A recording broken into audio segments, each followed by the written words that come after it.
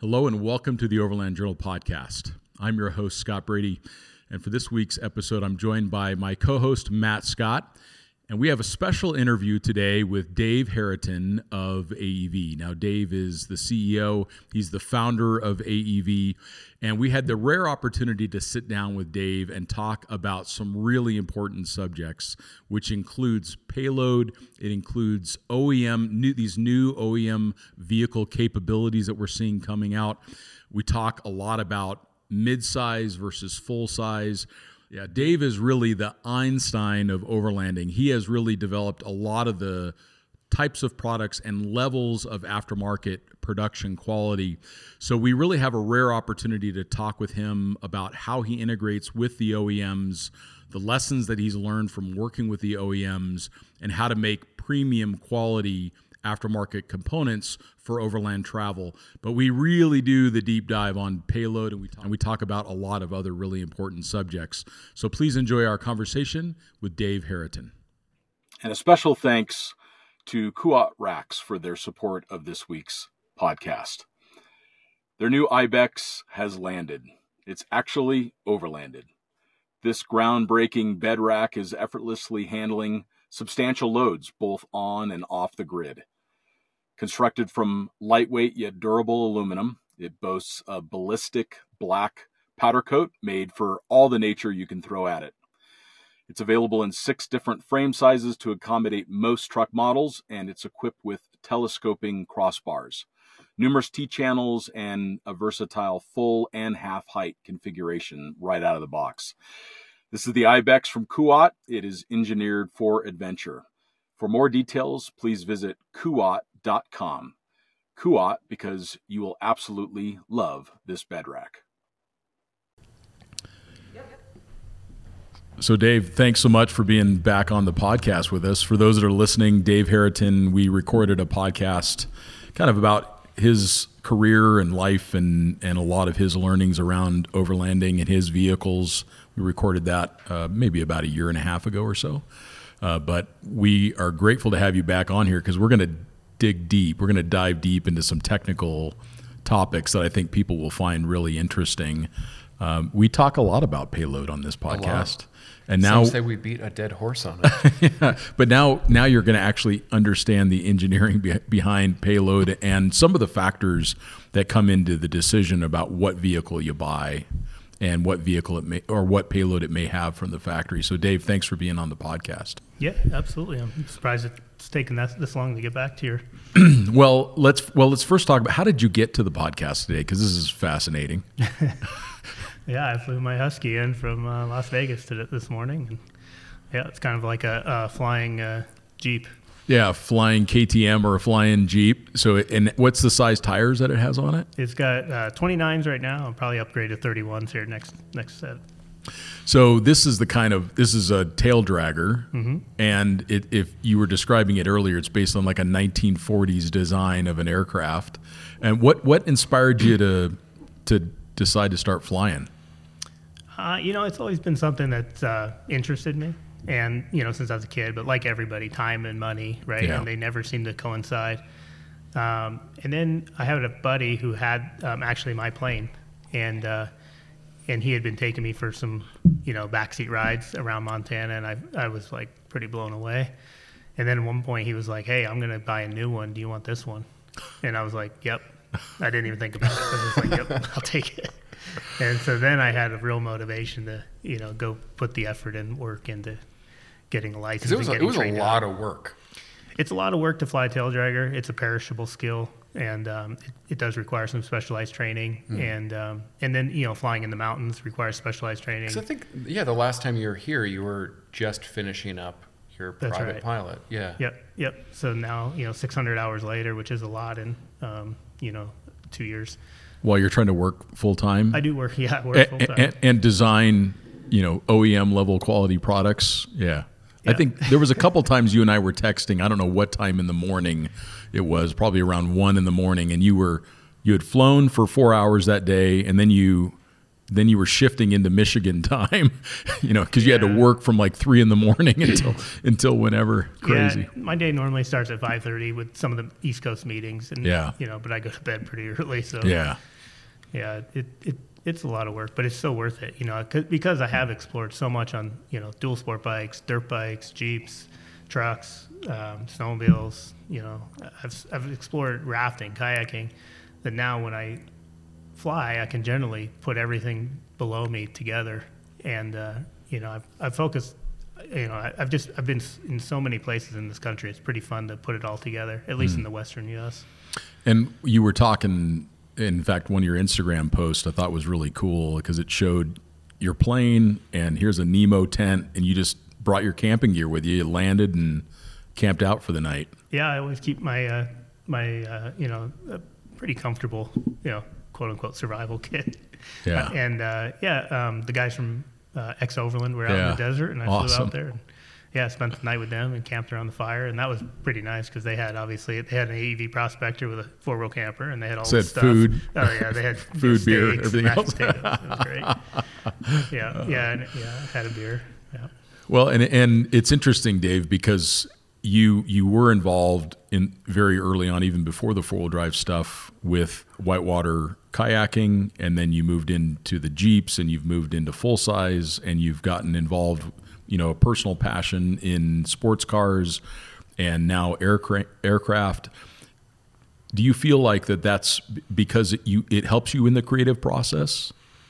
Not only in the totally, but not only in the creative process, but it also it helps me mentally, having something outside of work to focus on. But it also really, like, you learn so many things in other facets that you can bring back into work.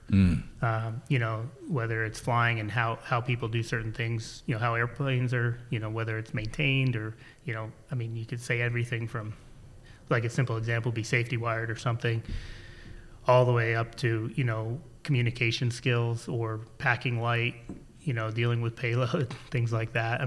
Really, or, same on a motorcycle, right? You've ridden all over. It makes a big difference whether you're light or heavy.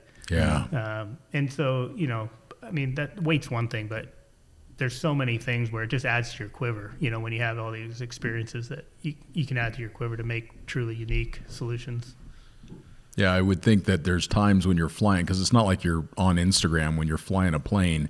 So you probably are able to let your creative mind wander a bit. Actually, I don't. Like when I'm flying, I'm tending, I just want to survive, right? So I'm like focused, really focused. Okay. Which is the kind of the mental. Yeah, I've never been a pilot, so that's interesting to know you. There's not downtime, huh? Yeah, but the focus can be a break too. In other types of flying, there is, a lot of, like, if you're in a corporate jet, honestly, you get up and you've already done so much work on the ground, and you've already entered it into the plane, and now you're just managing systems and managing air traffic control and just kind of waiting for your number to be said, and then doing whatever they tell you to do, and you could wander for sure, unless there's emergency. When you're flying these bush planes, it's a completely different thing where you're focused.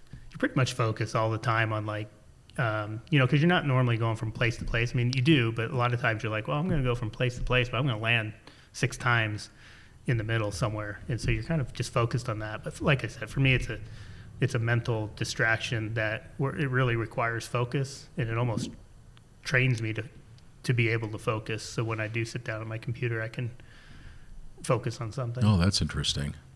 So it's actually it helps you fine tune your ability to focus on your work. Yeah, 100%. Oh, that's interesting. So you wanted to talk a little bit about Payload. So the one example that you brought up that I think is worth diving into is that within the mid-size truck market, one of the challenges has always been payload. But now we're seeing vehicles like the new GMC Canyon or the Colorado from Chevrolet, and they're available in an AEV Bison variant, where they have 35-inch tall tires, steel bumpers. You can even get some of them with a winch, boron steel skid plates. They come with a lot of the things that people would normally install from the aftermarket. And so if you were to simply look at the payload number on the door, it's a little misleading, because you would have to, if you bought, like, let's say, a stock Ranger and you wanted to add all of those things, the Ranger, yes, may have a 1,600-pound payload or a 1,700-pound payload. But by the time you add steel bumpers and winches and everything else. Yeah, and particularly the products that you're adding in the aftermarket just really aren't considered much for weight. I always feel like, it's more cardboard-aided design a lot of times.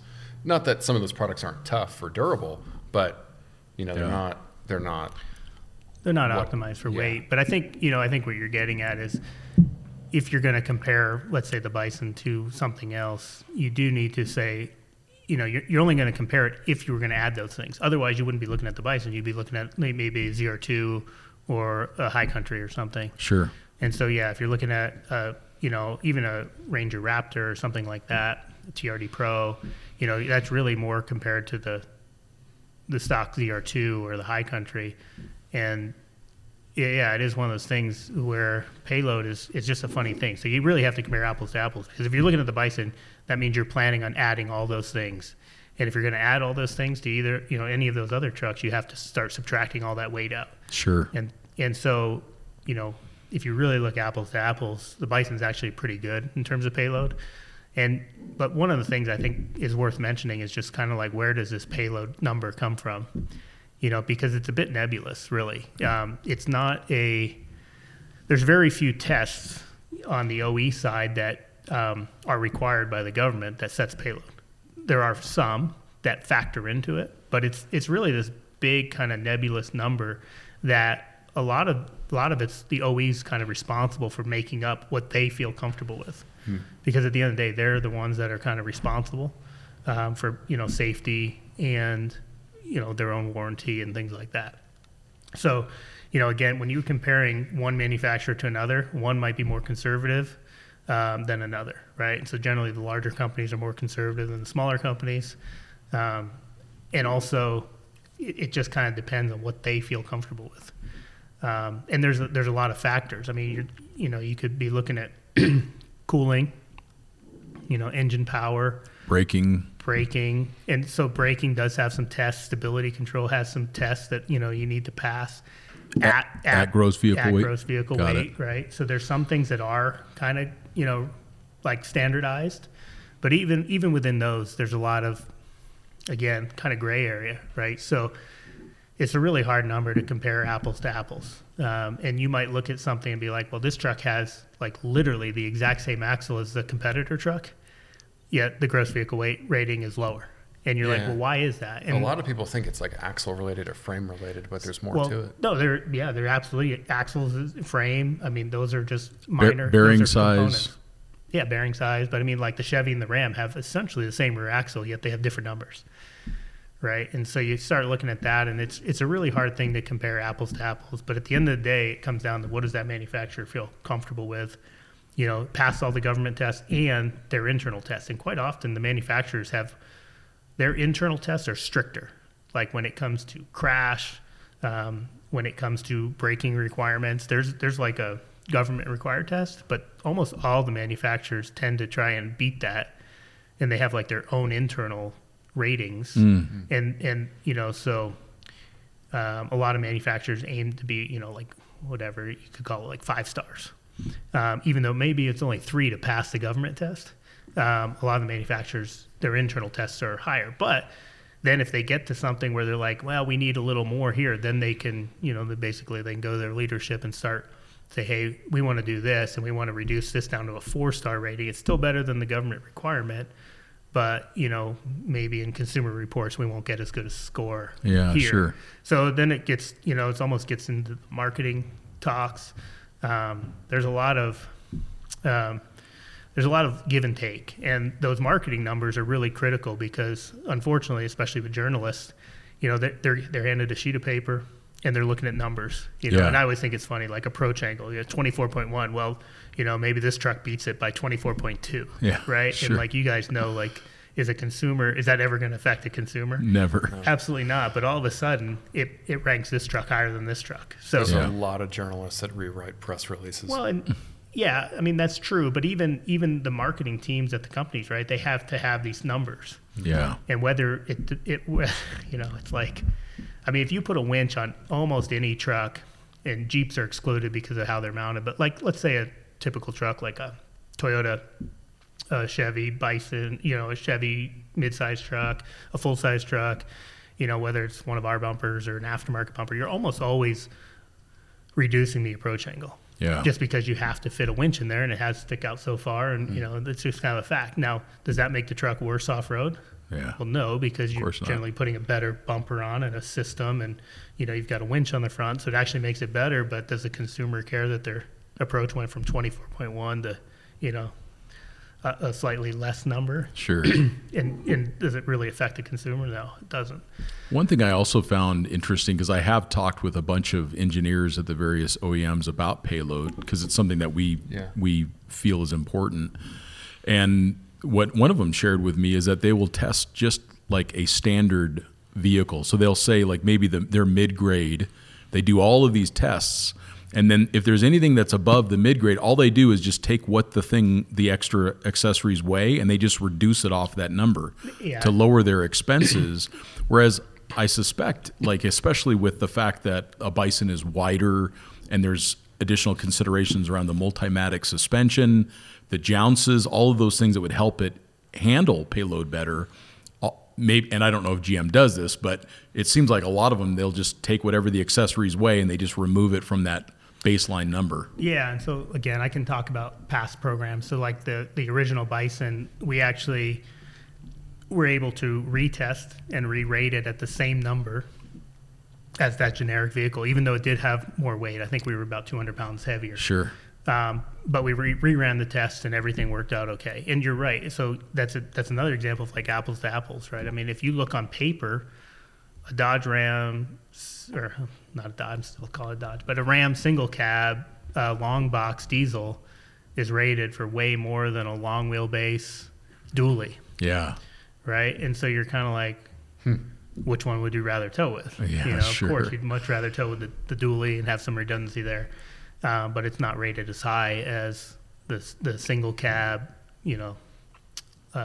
shorter wheelbase truck. Because single cabs are awesome. Single cabs are awesome, but again, looking at the numbers, it's Sure. like, what do you want to tow? And it also depends a lot on what you're towing. Boats are totally different than excavators per se, because of where the weight is. But Payload is just one of those things where it's a really it's not a clear-cut number, and you kind of look at like the trucks in other markets where the speeds aren't as great, basically rest of the world, right? You can have a little tiny truck that's capable of carrying a ton of payload. Yeah. Like a literal ton of payload. And it's Sure. a little tiny truck with little tiny, like almost golf cart axles. And you're like, how does that work? Well, it's because, they feel comfortable with it at 35 miles an hour. Right.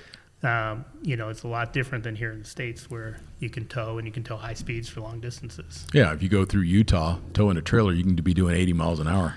Yeah, to the point where, the trailer tires, almost no trailer tires can handle that in the heat. And these trucks are so powerful nowadays, they don't notice it, right? You literally can tow, 18, 20,000 pounds at 85 miles an hour and way exceed the trailer tire, almost all trailer tires, right? Well, so in your mind, what are, when you look at the Payload, like let's take a mid-size, for example, what should people be mindful of around Payload? Do you care more about where the load is placed, or are there things that make you less concerned around Payload? How do you look at it? In general, like there's a good rule of thumb that if you're at 80% of the payload capacity or the gross vehicle weight, if you're at 80%, the vehicle is generally going to perform well. Now, if you took, all that weight and put it way up high, that's not going to perform that well. Yeah. Right. So, I mean, there's common sense, right? If you keep the weight down low and keep it in the center, and try and, I always recommend people put their truck on a scale and really see, because there's a lot of 7,000 pound Wranglers around. Oh yeah. Right. I mean, just way over, I can't recommend it, but they work fine. Yeah. They don't drive particularly awesome, but they work, and they're probably safe to drive, but you don't know. But especially when you're exceeding it by that much, I mean, it can really have dramatic results. So, on the Wranglers and the smaller trucks, it's really easy to exceed gross vehicle weight, payload. I mean, because they are relatively low, they don't have a lot of overhead. When you get into the heavier trucks, you have a lot of overhead. And sometimes that's a problem because you can get, crazy amounts of weight, Matt, Yeah. you can get absolutely crazy amounts of weight. And again, but that 80% rule still kind of translates well, right? If you can be at 80% or under of what the truck's rated at, you're going to have a pretty good performing machine. Yeah, so maybe that's more of it is trying to strike the balance between safety, technical terrain performance, economy, longevity of the platform. When you start really, really pushing it, that's when you see the bent frames and you see the, it's pretty shocking recently there's some heavy vehicles out there. We were talking about the Earthroamer stuff, and they're a 19.5 chassis. And the dirty little secret on those is you now have to pretty much replace the wheel bearings every 30,000 miles because guys are spinning bearings and axles and having big issues and having to upgrade frames because there's a lot of frames that are cracking, and they're not following that kind of 80-20. No. And that goes for almost that whole side of the industry. Now, Yeah. I wouldn't pick on Earthroamer in particular, but, all of those trucks tend to be, there's a lot of things that people don't look at. And, if you want to talk heavy-duty trucks, all the manufacturers give you guidance on the cab chassis, how you're supposed to mount something, how you're supposed to avoid stress risers, which is a localized spot in the frame that would really, like maybe you have a mount on the frame, and you see this a lot with like a lot of those bent frame trucks that you see, Yeah. That's right where the camper tied in. And so they're picking on that point all the time and they're working it. And those cab chassis trucks, they have hardened steel frames. So it's a bit different than, it's totally different than a pickup truck, right? That's another thing. People don't realize cab chassis trucks, they basically share the same cab, but it's a different motor. Like you don't think the motor's like a Cummins motor is different, but it's different there's actually different hard parts in the motor. The suspension's different. The axles are different. The frames are different. The cab is the same, and that's about it. Yeah. And a lot of times the frames are just straight right out they're a of the cab. C-channel Yeah. They're straight and they're C-channel, but they are hardened, so you don't want to weld on them, and you want to really, adhere to those rules. But the problem is those rules are designed for box trucks. They're designed for utility trucks. They're designed for rollbacks. And so when you get into like an off-road camper situation, then you're kind of playing in gray area, right? And so a lot of these companies have tried to, resolve that. But you're right, Matt, the big dirty secret is a lot of these trucks, if you look at them and you talk to even the journalists, they don't really understand quite often that just because a truck had a 19.5 payload, 19.5 gross vehicle weight, they got it. And before they even put their camper on, they put 40-inch tires on it, 41-inch tires, heavy military tires, a lot of them. Heavy wheels. Yeah. Yep. So all that should be reducing the payload capacity. 230 pounds of rotating mass Yeah. for an and MPT. they drive, and those wheels drive surprisingly well, right? We just started offering a 5500, and we do offer those tires. It's shocking how well they actually drive. But again, as like a rule of thumb, if you're going to go from a 34-inch tire to a 40-inch tire, what is that? It's somewhere in the 80%.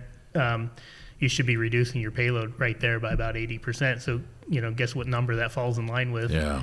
And so again, if you can be at 80% of the gross vehicle weight, once you put those tires on, now you're kind of at your limit, but it's still going to perform well. Yeah. It's pretty amazing how that Pareto principle applies to everything, including payload. Yeah. 80-20 rule. Again, it's a rule of thumb, but I would say if you're going to, if you take your tire size and divide those two numbers and, get your percentage, that's about what you should be reducing the gross vehicle weight rating. And so the aftermarket, they've got this, they buy this truck, it's got 19.5 on the sticker, they put 41-inch tires on it, and even if they're not selling a truck, or they're not selling a camper or something, they're just selling a truck or whatever it might be for utility, they still are advertising 19.5, and it's not, right? It shouldn't be. And that's something the aftermarket doesn't really, it's kind of like a gray area where they, they'll let you think that it still has a 19.5 GVW when really it should be reduced. Like if the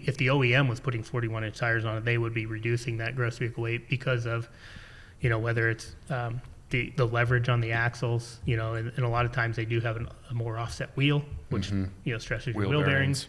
But the axle diameter itself, the drive shaft diameters, I mean, all the way into the transmission, all those gears, I mean, that's a lot of added leverage. So you really, they were never tested for 41-inch tires. I mean, it's basically like having a huge trailer on all the time, just putting the tires on, right? Even the rolling resistance, everything.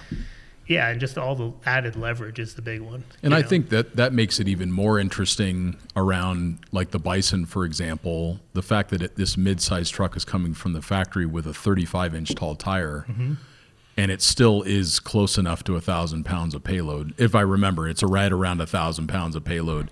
So the fact that it should be reduced a lot, and the fact that they can keep it as high as they are from the OEM is pretty interesting. Yeah, and again, I can't talk current stuff, but like on the past program, the past Bison, the original Bison, we wanted to do larger tires, right? I mean, everybody's like, oh, you should have put larger tires on it. Well, there's reasons we couldn't, right? And on the second gen, we did get that 35-inch tire on there because we were able to do things downstream and early on to enable those. But one of the things that you kind of think about was, like, I remember a specific conversation where it was like the transfer case chain didn't have enough torque capacity for a 35-inch tire.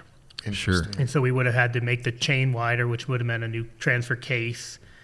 And then you start getting into these conversations where it's like, okay, how much does it cost to retool a transfer case? Well, it's not cheap, I can tell you that, right? And then it comes down to, well, how many of these trucks are we building? What do we think our failure rate is? How many does that translate into on the warranty side? Do we just let them go and those 600 people we end up replacing their transfer case? Got it. Right? Yeah, I mean, you get into conversations like that where it's like, you could do this, but at the end of the day, GM said no. We don't want the headache. We're just gonna, there were other reasons, right, why we couldn't put a bigger tire on. But it's interesting behind closed doors. It's like, what is that limiting factor? And it may not always be what you think it is. Yeah, I'd never even considered something I'm going to say as trivial as that. Yeah, and you wouldn't think like the transfer case chain. Like, who's ever broken a transfer case chain? Yeah. I never have. Yeah, no, I haven't for sure. And is that something that could be alleviated from re-gearing? Because there's so much kind of, at least on the enthusiast side, the thought that once you re-gear your axles for the appropriate size tire, it kind of keeps things all in line. Yeah, it does and it doesn't, right? It keeps the engine in its power band. It does help with some gear strength, but not always, because as you get, lower gear, you're generally getting a smaller pinion. Yeah. You get smaller size on one side, and the same goes, it goes all the way upstream, right? So it's never, and it could be cooling, right? It could be the cooling issues, but you do get into those conversations where it's, okay, what is this going to be, and what's it going to mean for warranty, and what's, are we going to actually, we can't strand a customer, right? That's a no-go. Yeah. Can the truck handle more weight? Yeah, it could, but it kind of depends. And when we're engineering it, we have to kind of pick a common denominator and say, well, the person's going to have 600 pounds and it's going to be 24 inches off the floor, right? So when we do our stability control testing, like in a Wrangler, I remember like doing the Gladiator, and I think it was 600 pounds and it was 24 inches off the bed off the floor of the bed, right? So there's like these specific numbers, but does that mean it's going to work when somebody puts a camper in and it's got a way higher center of gravity and they put the tire on the roof or whatever it might be, right? So we're trying to kind of figure out worst case scenario, but not an extreme. I mean, we can't figure out. I mean, there's people who are going to do crazy things all the time, and we can't plan for that. Yeah. But you can do your best, and so we try and do really, realistic worst case scenarios, right, for most consumers. And because, again, like the name of the game is, you never want to strand somebody, and cars for the most part these days don't, they might have glitches, they might do this, they might do that, but pretty dang reliable. It's pretty rare that they strand anybody. I have never been stranded. Well, that's not true. I broke an axle once and I had to sleep in my truck before I hiked out one time in snow, but that was my fault too. I was I deserved it. I'll say that. But, I've never had a truck really stop running on me or do anything like that. Yeah, I haven't either. I mean, which is crazy. You think about all the miles we do. I've had old stuff like vapor lock, but then it cools down and you restart it or whatever. And a special thanks to O3 Outdoors for their support of this week's podcast. The world is messy. That's the price every outdoorsman pays for adventure. So when we need to keep things fresh, well, we at O3 Outdoors don't do things halfway. We turn to the same technology NASA used to clean the space station, and we bring it down to our own frontier. You know, the smells, sweat, smoke, and fuel, the smells of a proper adventure, the stuff a true outdoorsman knows firsthand. Our technology here at O3 Outdoors eliminates bacteria and odors on gear or in your home and in your vehicles. Our Trekker bags allow you to pack, store, and carry your gear, cleaning it the entire time. Our portable Overlander units fit in any vehicle, home, or RV. It's the highest tech brought to the outdoor experience. Keep your gear fresh from one frontier to another. Thanks, O3 Outdoors. And I guess that makes it even more impressive to see a mid-sized truck with 35s, because the decisions and how strong the base platform must be just to be able to do that. Yeah, absolutely. But it's funny too. There's an issue like with the Colorado, going back to frame strength and stress risers and point loading. The race truck had a really nice cage built in it, and they literally bent the frame right where but if you look at it, it's right where you kind of had. In hindsight, it was obvious, and early on, it's like looks great, right? You're stiffening one portion and then you get it too the stiff, rest. right? And then you repeat it, and that truck still finished the race even with a bent frame. But it's same thing with these big campers. These you see these massive slide-in campers. Yeah. I forget some of the name brands. Yeah, like a Lance or something like that. Yeah, Lance. They're like 5,000 pounds. Yeah. They're way over a GVW of a 3,500 truck. Yeah. When the way they tie them to the frame and the way they rock, and especially you get those frames beaming going down the road, and then you put a motorcycle on the back or something, and it's beaming even more, and it just keeps flexing right in one specific point. So if it's kind of interesting. If you ever look online, you can go. I'm sure Ford has it. I know Ram and Chevy do. But you can go to what they call the bodybuilder's guide, and you can see actually how to mount to a frame. And so a lot of them will have a wood or plastic. Like a piece in between the body that you're putting on and the frame, and at the end they'll taper it. And so they taper it so that as that frame twists, it's never stressing in one spot. If they just took that wood or plastic isolator and just cut it straight off, it would put all the load right in that one point. That makes sense. And so eventually it would crack through the web. So there is a lot of engineering available online that the factories have already done. And I see it, in the industrial side, in the telephone equipment bodies, rollbacks. I see that stuff being adhered to. When I get into our industry, in the Overland industry, I don't see it. I see a lot of people take like the Mercedes 3-point frames, and they think, oh, this works on the Mercedes. This should work on a Ford or a Ram or Chevy. And it doesn't, right? Not The necessarily. frames are completely different. The way they flex is completely different. The stress risers are completely different. So, what works on a military truck is putting a lot of stress because, if you have 3 points, if you look at it from the side, you really only have 2, and your whole camper's held on 2 points, and it puts a lot of load in the specific places. And then so I do see a lot of companies chasing frame problems. Well, how long not those are? any oversight on this kind of stuff. No. The RV industry has some, right? There's Minimal. RVIA, Yeah, pretty which minimal. is maybe just means it's They're just keeping it from wood. blowing up. Yeah. Yeah, With propane. very minimal stuff. But it's still so early, Yeah. and and people are spending a lot of money on these things. They spend a lot of money on there will be some buyer's remorse, right? A lot of people aren't going to say oh, that was a bad decision. Yeah. I do have a lot of problems. This broke, that broke. A lot of people just won't say that they have problems because They're so much money. it's Right. confirmation bias. They want to make sure that their big purchase still looks good. Well, I mean, it's human nature. Yeah, with of course. the, Yeah, of course. like the big expedition stuff, we're finally starting to see more of like the international chassis, like what Spencer's doing with a lot of things with Bliss Mobile is kind of the right direction, you know? Yeah, and he's one that he's got a really nice subframe. There are some things changing. Spencer's got a nice subframe. I've seen what the guys at Truck House are doing. It's super nice. And you're kind of involved in the Truck House on like a consultant design level? Yeah. Or just enthusiastic about it? Both. Yeah. Those guys, when I saw what they did, not so much with the Toyota, because I was like, how's that going to handle it? And everybody wanted what they built on the Toyota. Yep. It was a good idea. On a full size chassis. Well, even the Toyota, I thought was a good idea.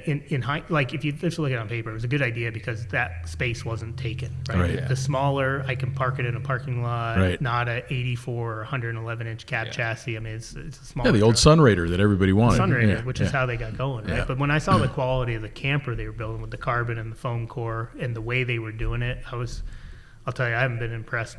Our industry was, I haven't been that impressed with anybody really in almost my whole career. I mean, they really know what they're doing with the composites end of it. So, and they're so passionate about it. Yeah, they're great. Anytime I've ever talked to them, those guys are great. Yep, they are. And so high praise. What we did with them is they decided, okay, we're going to use your chassis, because I approached them. I say, hey, this camper's awesome, but you should consider a higher chassis. And they were like, it wasn't a hard sell, right? Yeah. They kind of knew after doing it the hard way, right? And so then it got into,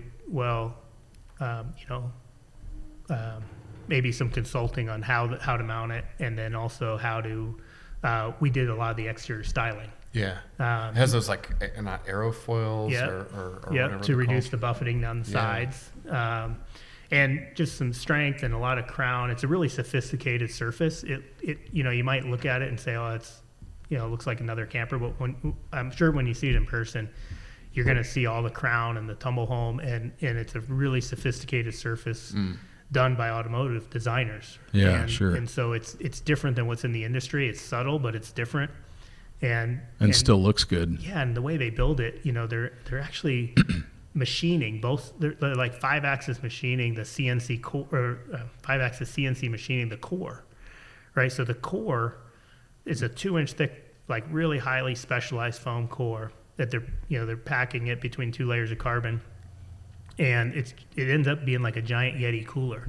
But I mean, there's nobody who would CNC machine all the foam. Because they're kind of a high-end marine background, right? Yeah. So they're doing some interesting things over there, and I've seen some of the early parts, and it's kind of mind blowing. And it looks really good too. Do they have like a launch date on that? Yeah, I've talked to him a couple times. I've talked to him a couple times, but that's a hard job. It's gonna take twice as long and cost twice as much. It will, but I think what those guys have going for them is it's the quality of that shell is unmatched. I mean, you have somebody like Spencer and the Bliss Mobile, which I think are unbelievable. Different concept, but it's that concept you have the asset that you can then move to another truck when it wears out. It's totally different. Yep. Yeah, it's totally different. And these guys are going. I think Spencer's smallest is with the 84-inch. Yeah. These guys are focusing on 2 things. One, it's interesting. It's a 3500 because they can do the weight, and it's a 60-inch cab to axle. So it's basically a 2-door long bed or a 4-door long bed. Really maneuverable with that it's a high steer axle. Normal truck. Now, no, it doesn't have the high steer. It doesn't, no. Yeah. So that's the disadvantage of the 3500. It doesn't have the high steer axle, but it does have the ability to put locking diffs in.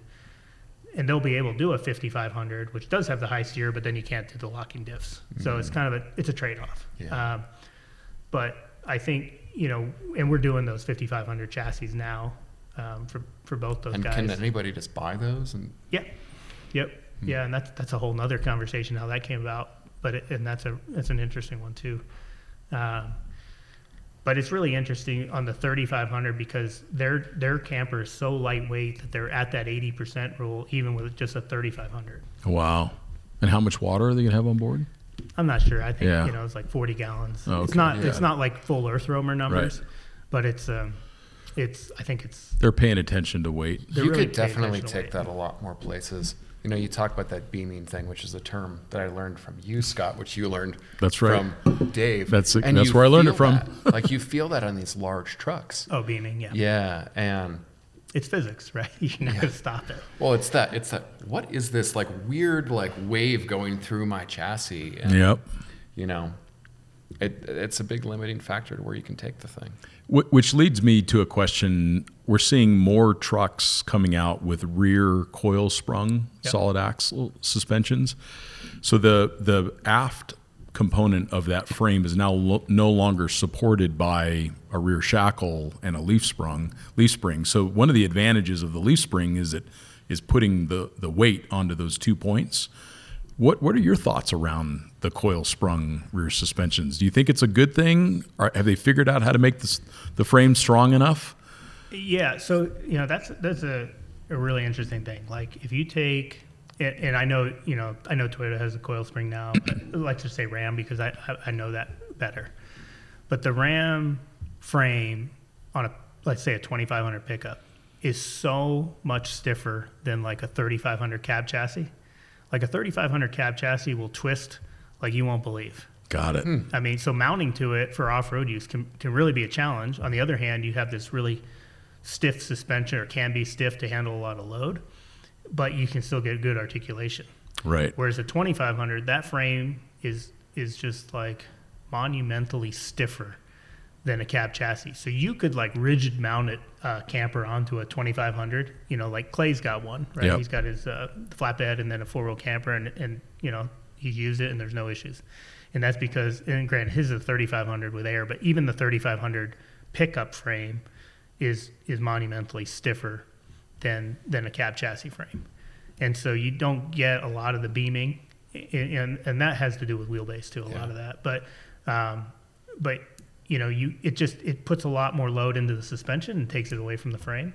Yeah. But you're right, it only puts it in the 1 point. Yep. And so, I mean, take a look at a Ram 2500 frame, it's really stout.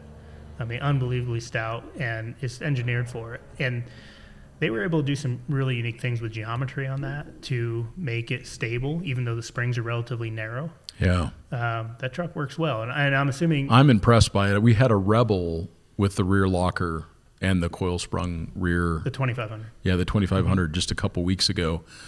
And I got it fully articulated where wheels were off the ground, and the gaps, the bed gap to the body, you couldn't tell that it was twisting. Pretty minimal, right?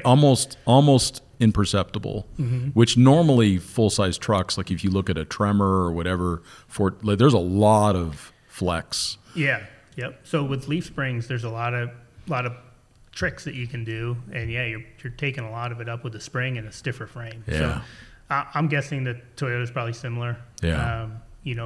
We've talked about a lot with other trucks. One of the big... Or Gladiators, I just worry about, you see a lot of big campers on Gladiators because they have a 1,700 pound payload in certain configurations. Yep. That's got to be a lot of weight. So, and some of that's geometry, right? So Gladiator basically shares a lot of the rear suspension with a 1500 Ram. In fact, all the actual components are carryover, but geometry is a little bit different. But they were smart when they did the Gladiator. They didn't just take the Wrangler suspension, put it back there. They re-engineered that whole rear suspension so it can handle some weight. And I don't have a lot of experience with Gladiator with a lot of weight because I've never built one up for myself. So I don't know, but I imagine they work pretty decent. Yeah, it was always something I worry about. I had one. The only funky thing with the Gladiator doing a kind of a camper build is that the front of the bed was attached with like hydraulic mounts. So I think it's the back of the cab has those. Is it the back of the cab? Yeah, I thought it was the back front of the cab. Either way, it would flex so much. The chassis wasn't flexing. It was actually the camper itself would move so much. I had maybe 2 or 3 inches of clearance, maybe more, between the roof and the AT Summit. And if you like sent it over something, it would smack. Like the first time it smacked, I was like, "What in the hay?" Yeah. Interesting. Well, that's another. If we go back to that bodybuilder's guide, and granted, there's not one for a Gladiator, but all those dimensions are in the bodybuilder guide. So there should be a 3-inch gap between the back of the cab and a camper. Same on the roof. They have a lot of those dimensions are, there's got to be 8 inches. I think it's 8.5 on a ram, from the top of the tire to the top of whatever's above it. Right. And I see a lot of flatbeds that aren't even close to that. Not even close. But it's interesting. There's so much free information out there that can be, adhered to, or like how to cut the back of the cab out.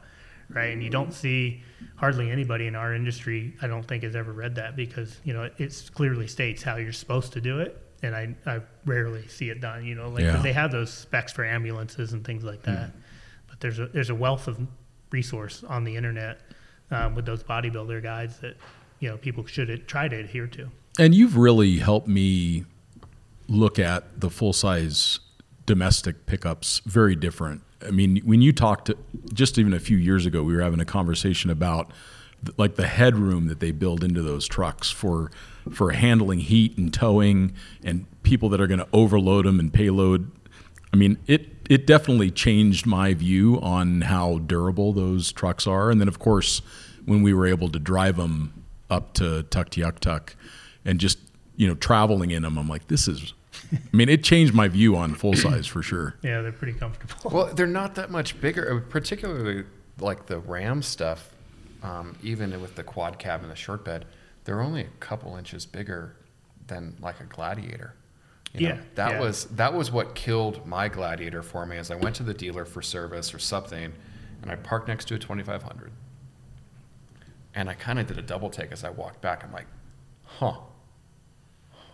they were basically the same size.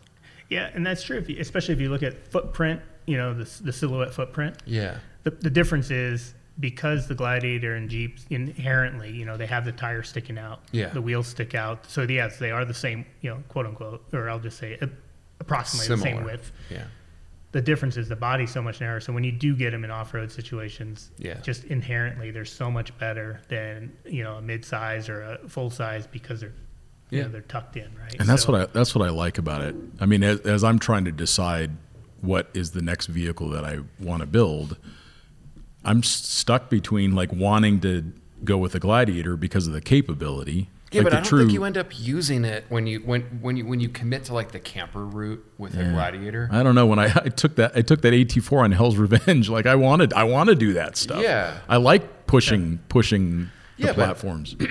Getting a full-size I enjoy it. truck in those, you can, I've taken full-size trucks in all kinds of spots, and, you just have to learn to like use the whole trail. Yeah. And they generally will go, and they'll generally go, unless there's some big hard rock stopping it from fitting, it's going to go. If it fits, it gets. Yeah. It's just like, you have to learn to use every inch of the trail. Yeah. And so that can get to be a challenge. And what I find is that the biggest challenge with campers is the height. Yeah. To me, like even in my little Jeep camper, the Outpost, it's always like the height is really the only thing that's ever like turned me around. And you even had angles on the sides so you can make it a little more. And like when we did the styling for the truck house, we actually did a rub rail, so you can lean it over in the trees or rocks into a easily repairable. It's a steel rail, but repairable in terms of like touch-up paint. Sure. But it's set up with rub rails, so you can tip it into stuff and not really worry about it.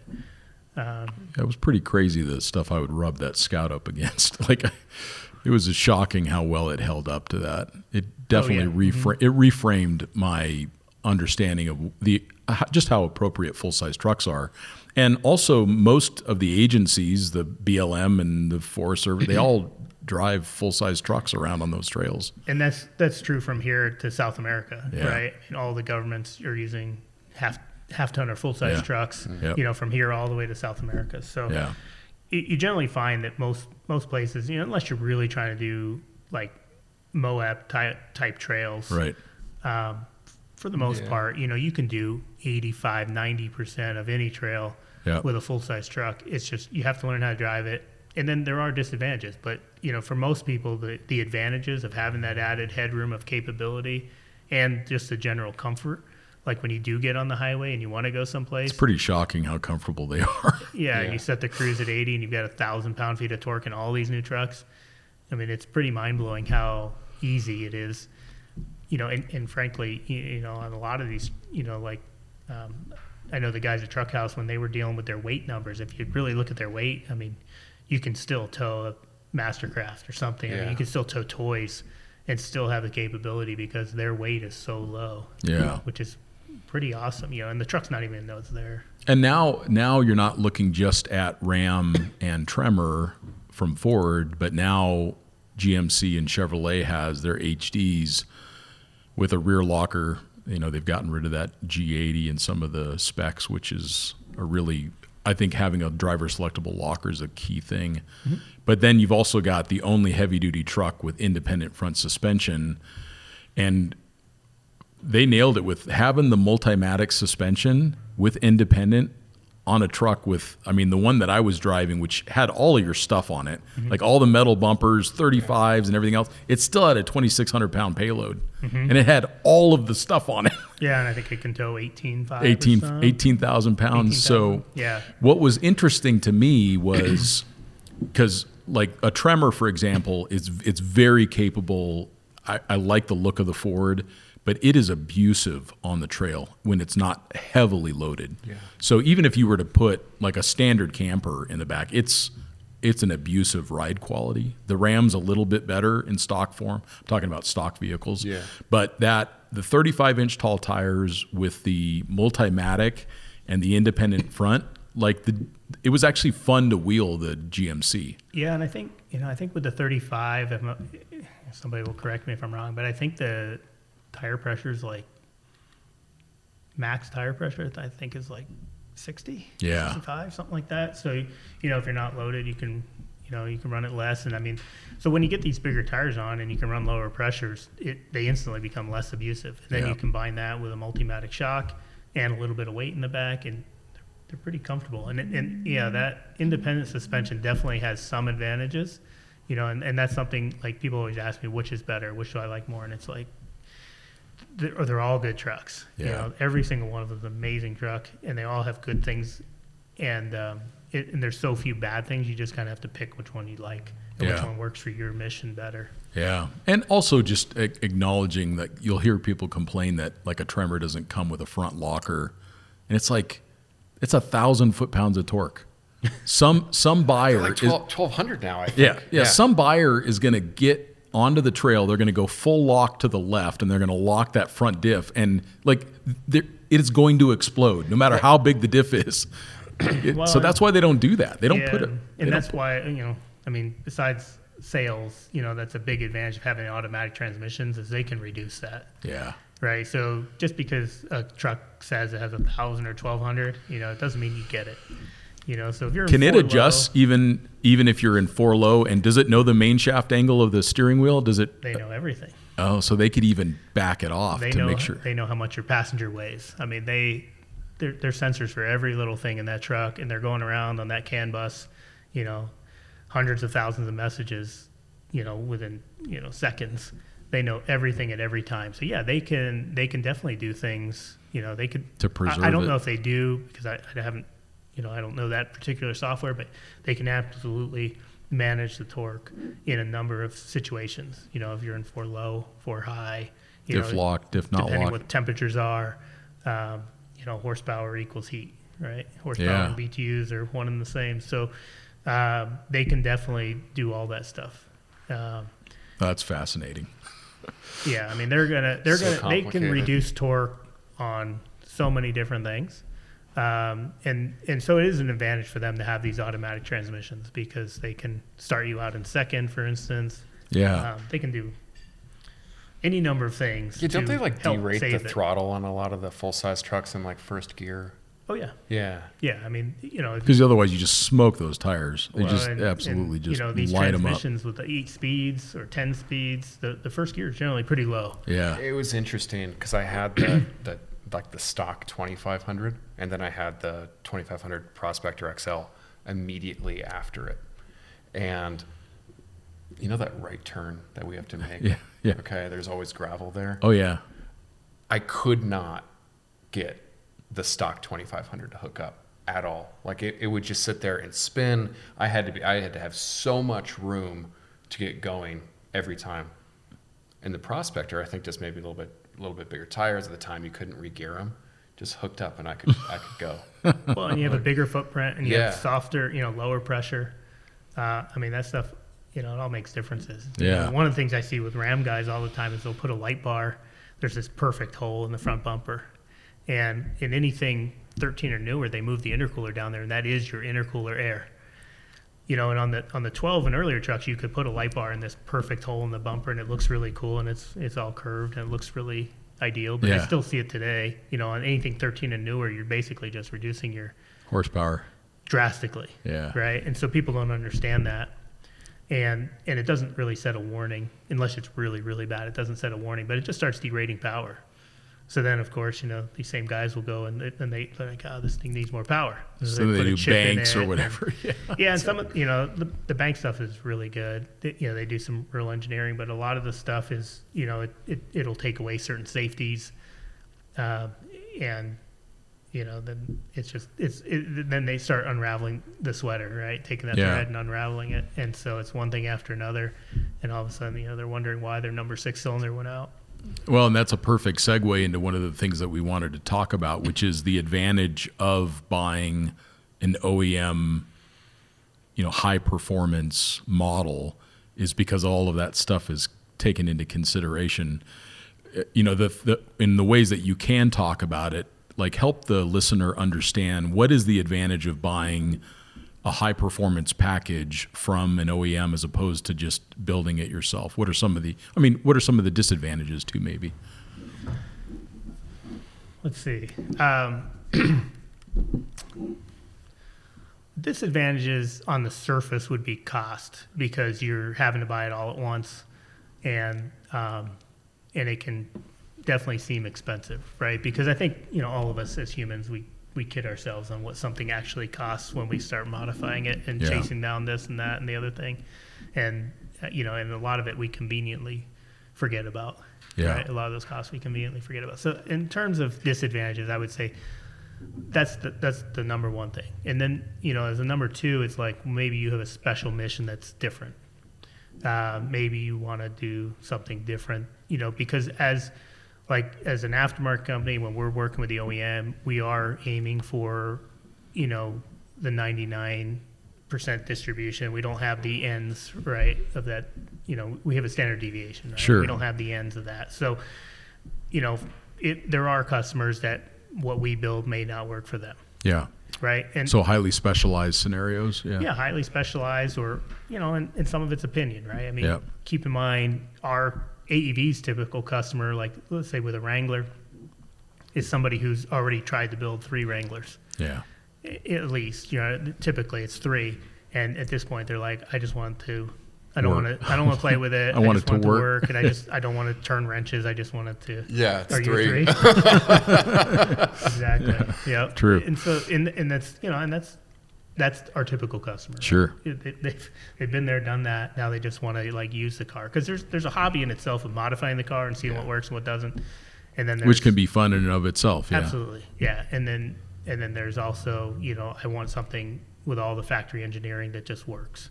And a warranty. And for a lot of people, that they can get a lower interest rate on the total vehicle as opposed to what they would pay for their credit card bill if they were buying winches and bumpers and stuff. I think there's also, just as somebody who's learned this the hard way, there's also the time cost, I think, of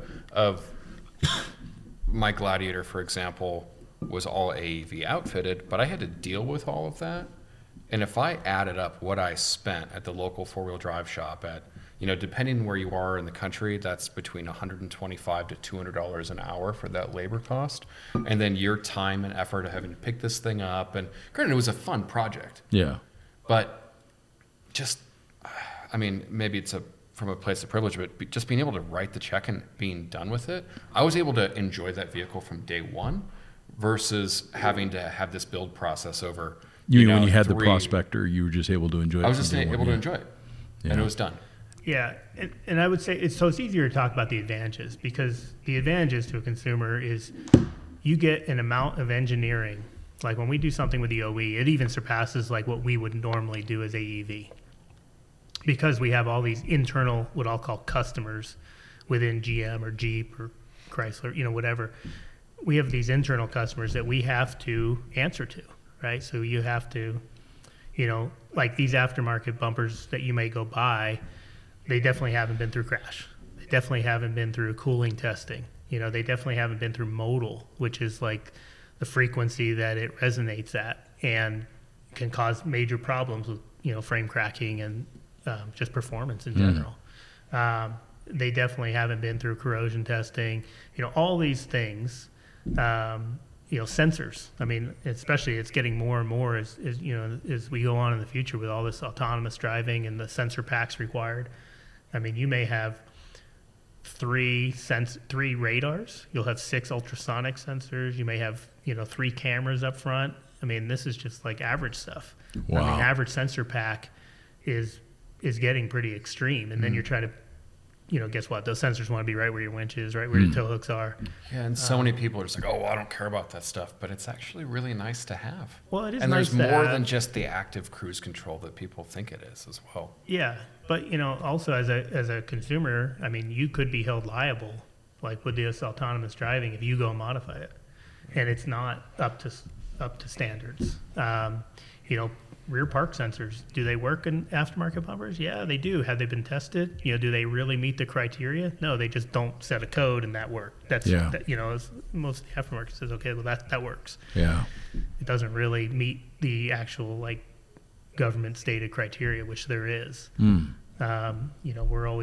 We're always having to deal with that. I mean, block heater plugs. I mean, there's the block heater plug that's on the 2500 HD. It's so cool when it has its own little port and flap and everything. That isn't the winch controller? No, it's a block heater plug. Yeah. Yeah. But it's interesting, even those, you end up getting a lot more engineering. There's some stuff that doesn't matter. Yeah. In certain ways, like where does that block heater go, right? That does matter for our internal customers, for the guys putting it on, guys and gals, I should say, putting it on the plant, whether that thing comes in on the bumper, whether it doesn't, can somebody install it? The ergonomics, are they going to get carpal tunnel? Like we have to design around that stuff. Yeah. And that doesn't really matter for an end consumer necessarily. But there is a lot of stuff that does matter for the end consumer, like weight, like modal, like cooling, corrosion. Especially corrosion. I mean, corrosion's a big one. I mean, we have to provide I guess it's like the equivalent of a 15-year corrosion warranty. So, all that stuff has to go in and get tested. It gets tested with gravel and for creep, and there's all kinds of testing that, the aftermarket couldn't afford to do. Yeah. Crash testing is a good one. I mean, I think it's like, and this is going back a number of years, but the last time I saw the numbers, it was like $1 million to set up one test. There's 11 tests required, to meet compliance. And you do that first, and that's like the small portion of it cost-wise. I mean, because we're doing it all in the computer simulated first. And again, I can't talk about current stuff, but on the old stuff, I mean, we could see, like where we have to test for an unbelted passenger, right? So you think about that. It's state law that you have to wear your seatbelt, but we still have to test for unbelted passengers. And we had an issue where like the sun visor, the bumper was going down on an impact because of how it was mounted, and the truck was going up. No, vice versa. I'm sorry, the bumper went up and the truck went down, and the unbelted passenger was hitting the sun visor, and it would put load into the neck. And so we had to like readjust how the bumper was mounted so the bumper would go the other direction. The bumper would go down and the truck would go up and clear the guy's head. I mean, so there's stuff like that you never consider. And you never consider it. But there's a lot to it, and there's really a lot. And I got to give, a lot of the companies that are trying to do this, the OEMs, a lot of credit, because to do especially like a front bumper takes a lot. I mean, a lot of extra work, and it's not just like, AEV doesn't just show up with this bumper design and give it to GM or Jeep or whoever and say, here you go. I mean, there's thousands of people on those OE side who are putting a lot of effort in engineering and feedback and saying this works with our truck, this doesn't.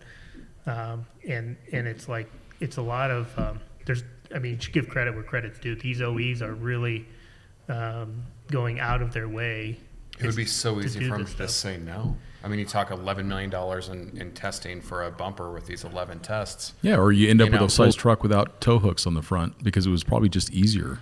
Yeah. Yeah, I mean, a lot of times it is, and so there's a lot of people who are putting a lot of effort into this stuff for the consumer, right? The consumer is the one that really benefits. I mean, yes, these companies are all in competition with each other.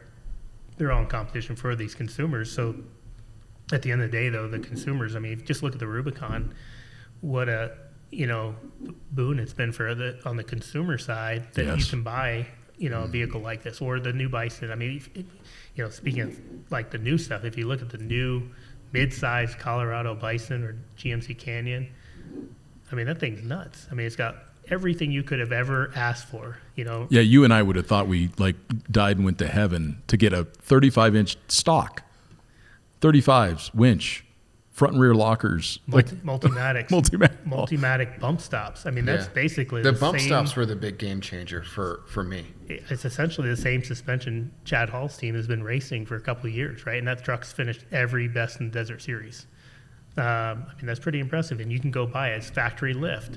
It's got bumpers front and rear with steel, and corners, and all the boron steel skid plates. Yeah, and those skid plates. Honestly, that boron steel is the best material for making skid plates out of.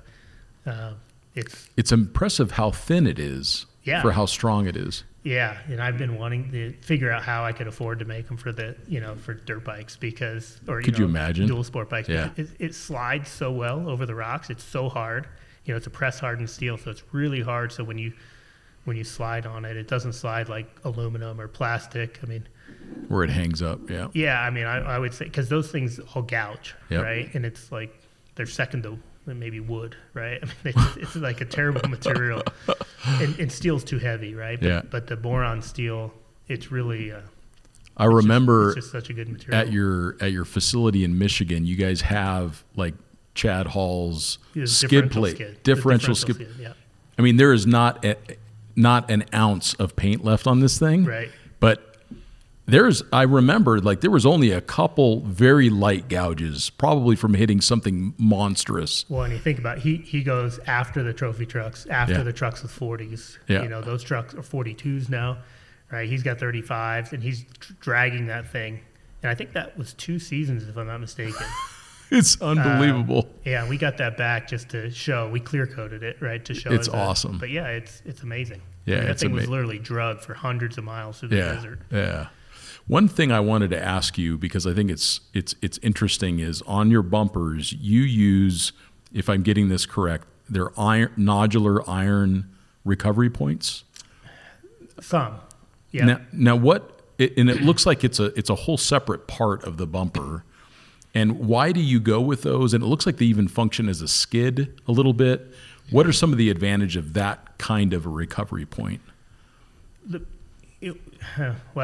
And not all are nodular iron that look like they may be. Like, for instance, the first generation Colorado rear bumper was actually aluminum. Okay. Half-ton Ram was aluminum, but it was a cast aluminum. It was a very strong alloy, and we did those for weight, right? But in general, with a casting, just the material properties end up being very stiff, and so it ends up when we mount it to a bumper, it ends up spreading the load in such a way that it can spread the load more effectively than if we just went with like plate steel, if we or had some plate steel in there. Yeah. And then there's the added advantage. It ends up looking cool. They look super cool. But the original, like when we first did them on the Ram, it was really to get that load spread out. And it just works, and we're doing more and more castings. The problem with castings, they can be really heavy. So, today we're doing a lot of what's called topology optimization. So we can really place the material where we need to be, but end up with a really rigid part. Wow. So if you think about like a winch mount, for instance, if it's made out of plate steel, it could yield just like on one frame rail, right? If you're just pulling on one tow hook on the side of a winch mount. But when it's a casting, it's so rigid that it'll start pulling on the other side too. And so we can really spread the load through, even if it's a really asymmetrical pull, we can spread the load through both frame rails. And that's kind of one of the big problems with a lot of these trucks is, especially for us coming in on something that, the truck already exists, right? So we're trying to make a frame rail that was never designed. It was designed to be pushed on, or designed to hold a load from top, but it really was never designed to be pulled on.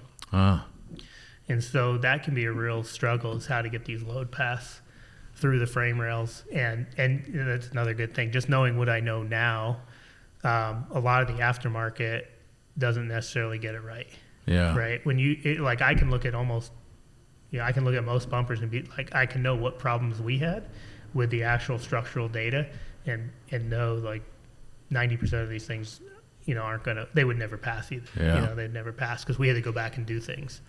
And getting back to that modal, you've had the experience of you getting just the right speed and frequency on a washboard and the whole truck lights up. Well, like if you watch that on slow motion camera, I mean, the whole truck would look like a noodle. And you'd see these things that are amazingly stiff, and all of a sudden it'll start flexing, and you can start, hitting bumpers to headlights, whatever it may be. Or you can, start doing frame damage because this bumper, which may weigh 100 pounds or even more when you have a winch in it, and if you get it to light up at the same frequency as the frame, you can have major issues. And so, that's part of the, that's a good example of testing that, sometimes we have to make our bumpers less stiff. Sometimes we have to make them stiffer. Sometimes we just have to get them out of the range of what the frame would be or what the truck would ever see, frame and suspension. And so we do a lot of stuff like that. Yeah, you've talked about frequency tuning before, like even in suspension. Generally in suspension, yeah. we do a lot of frequency tuning. But most aftermarket suspension companies don't do that. I didn't even know about frequency tuning until I talked to Jim Friends, and he's like, "Oh, let me explain how this thing works." Yeah, and it was like, "Whoa, yeah, unbelievable." And that's really easy again in the aftermarket, and that's like the reason we don't do springs on a Ram, is because there's, I think, what did I come up with? There's 44 front springs on a Ram 2500 and 18 rear springs, and as we all know, those OEMs will not spend a penny more than they have to, and yet they've determined that, because of all the configurations of truck, there's 44 front springs are required, 18 rear. There's millions of dollars of engineering in all those springs. They're all set for very specific wheelbases, cab configurations, engine configurations. And that's a good thing. Like if you go to the aftermarket and you're looking at your company and you're saying, "Oh, I want a suspension," and if they only offer you a gas or a diesel spring and maybe one rear spring,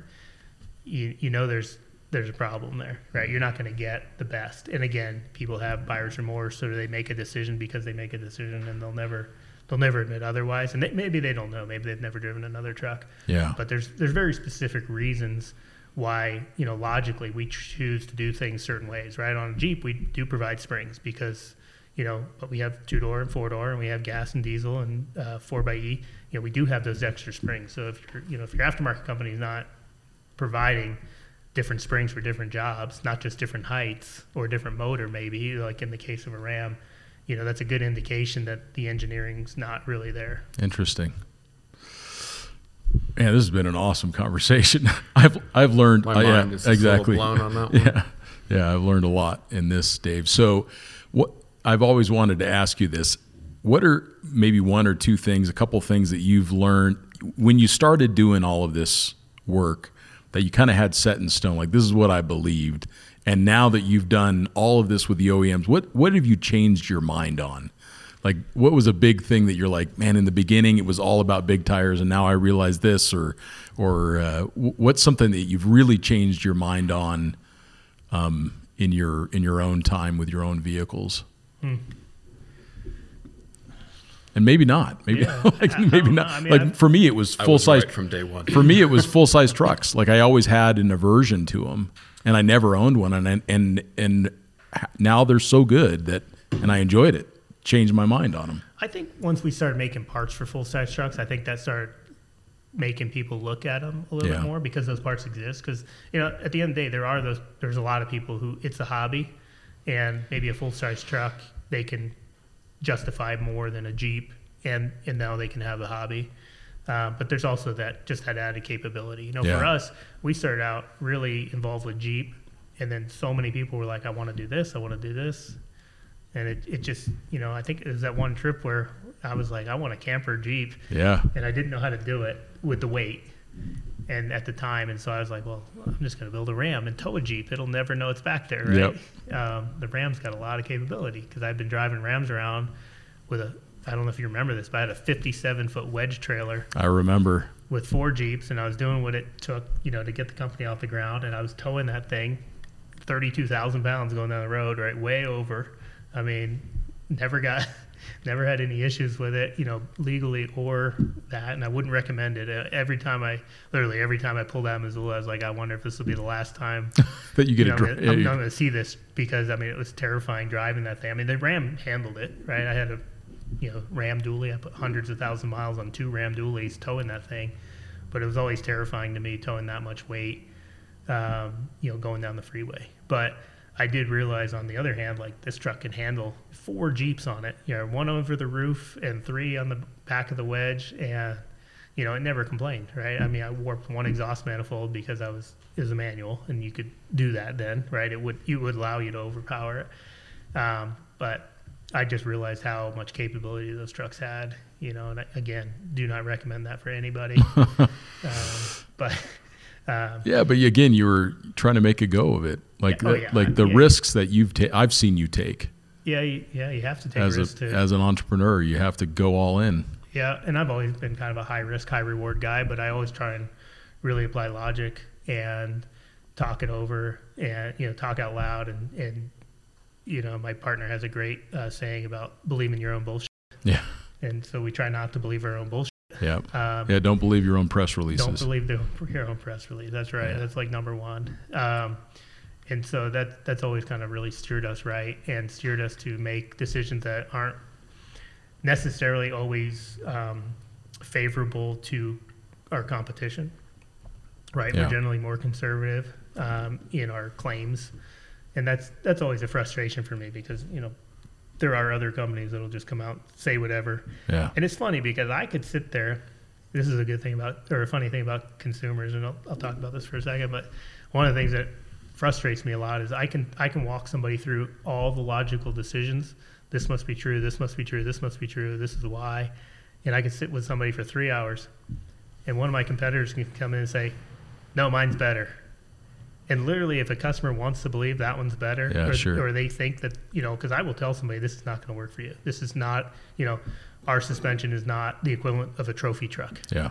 Right? Which is not. But it also, goes down the road different. But if I have a competitor come in and be like, oh, yeah, we can blast through the Baja at 100 miles an hour, and that's what the customer wants to believe, they will literally believe that, even though I can prove in 12 different ways why that's not the case. And why, physics doesn't lie, and physics doesn't change for one guy versus another. Yep. But it's really interesting from a consumer standpoint. There are consumers that just, if they already have their mindset on something, they want to believe it. It's almost not even worth me spending it's not worth me spending my time to go through it with those folks, right? They're the ones that'll come back after 2 more vehicles. They'll come back and say, okay, now I just want. And that's why these conversations matter so important, right? Yeah. Is for us to try to get out as much quality information as we can, so people can make their own decision. But also recognizing that we're in the golden era of overland vehicles. Who would have thought that in 2023 we'd have this many options, like GMC mid-sizes with 35s and walkers. Hey, that one's probably the most surprising. Absolute shocker. Or 392 it always Wranglers. Blows my mind when people say, they don't make 4-wheel drives like they used to. And it's like, what? They don't make them ride like they don't make them slow with bad gas mileage and no suspension articulation. That's right. And rust out in 10 years. Yeah. They're better than they've ever been. It's unbelievable. And I'll tell you, I've been on some testing with some of the GM vehicles, and some of the stuff that I've seen done with those things is unbelievable. And GM is so conservative, they will never show a photo. There's photos that exist. I think I've shown you some of them, but I mean, what those trucks will do repetitively is just mind-blowing. And again, GM's so conservative, they won't show a picture of a tire 1 inch off the ground, right? Yeah, I had to go through a lot of permissions because when we went out to the first drive on that 35-inch tire truck, the new Canyon, they were jumping it off this tabletop jump. Yep.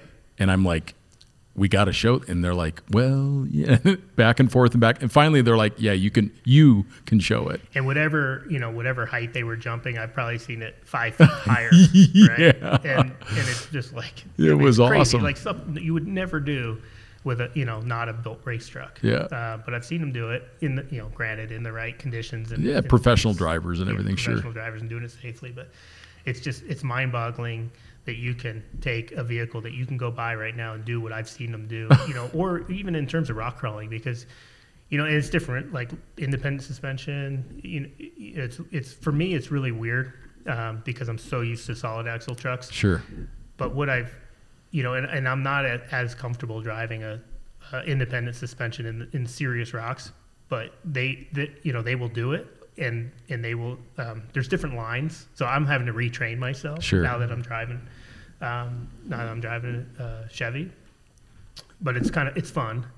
But it is amazing what they'll do and what people compared to what people's perception is. Yeah. And like that HD, the new Chevy HD, it's unreal. The GMC HD. I mean, it is a comfortable truck that'll so quiet inside. I couldn't believe it. Do a lot. Yeah. I couldn't believe how capable it was. It's really impressive. We took it on our hardest test loop, and it was like nothing. Nothing, yeah. Nothing. Yeah, and so we're working on a kit for 37s on that thing, which Sweet. That'll be really cool. Like it's cool on 35s. It's gonna be really, to me, like what I do. It's gonna be really nice with that. I like that truck on 35s. Like having had the PXL before, it's a little big for like. Yeah, you had a PXL. PXL, yeah. It's a little big. Where I look at like this 2500 HD, and I'm like, that is the just right. And it's like a luxury car on the inside. Yeah. It's shockingly comfortable. Really it's nice. Super comfortable. They are, yeah.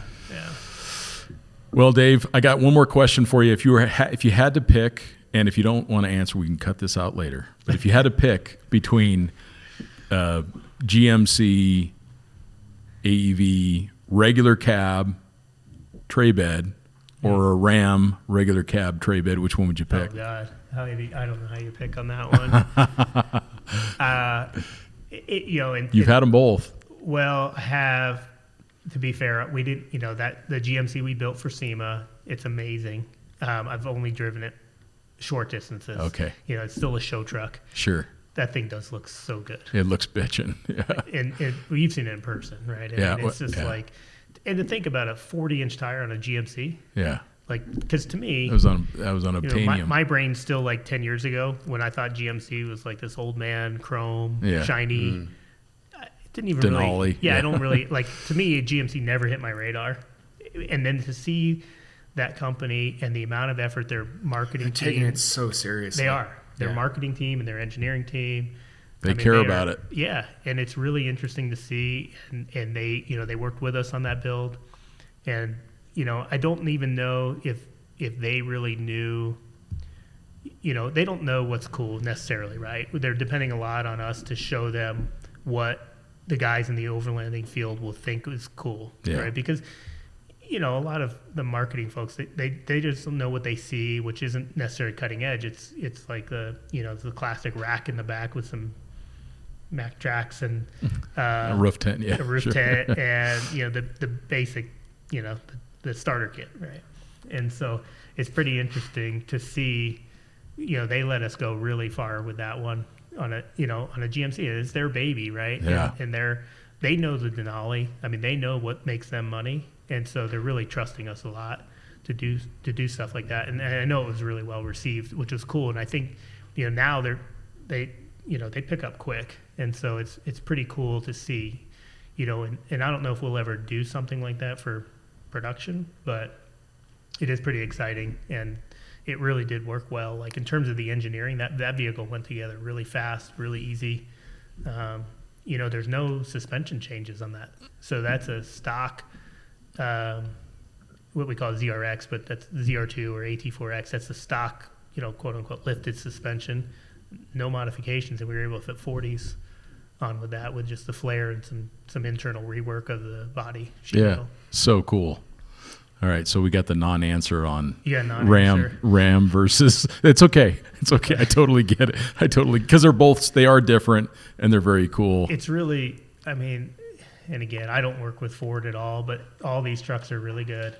But I think right now, I would say Chevy and GMC are really putting the most effort into this market. Yeah, they care about it, and I think they're going to get rewarded for it. Yeah.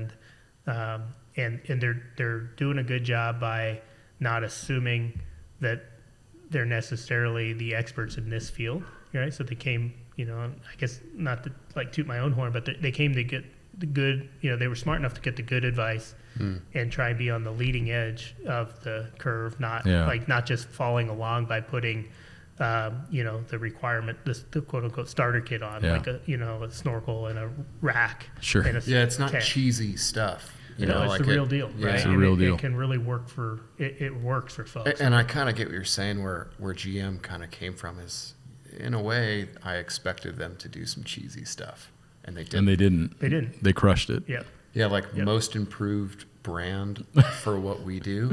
Out of nowhere. Like in a matter of, I don't think anybody has made such a huge leap forward.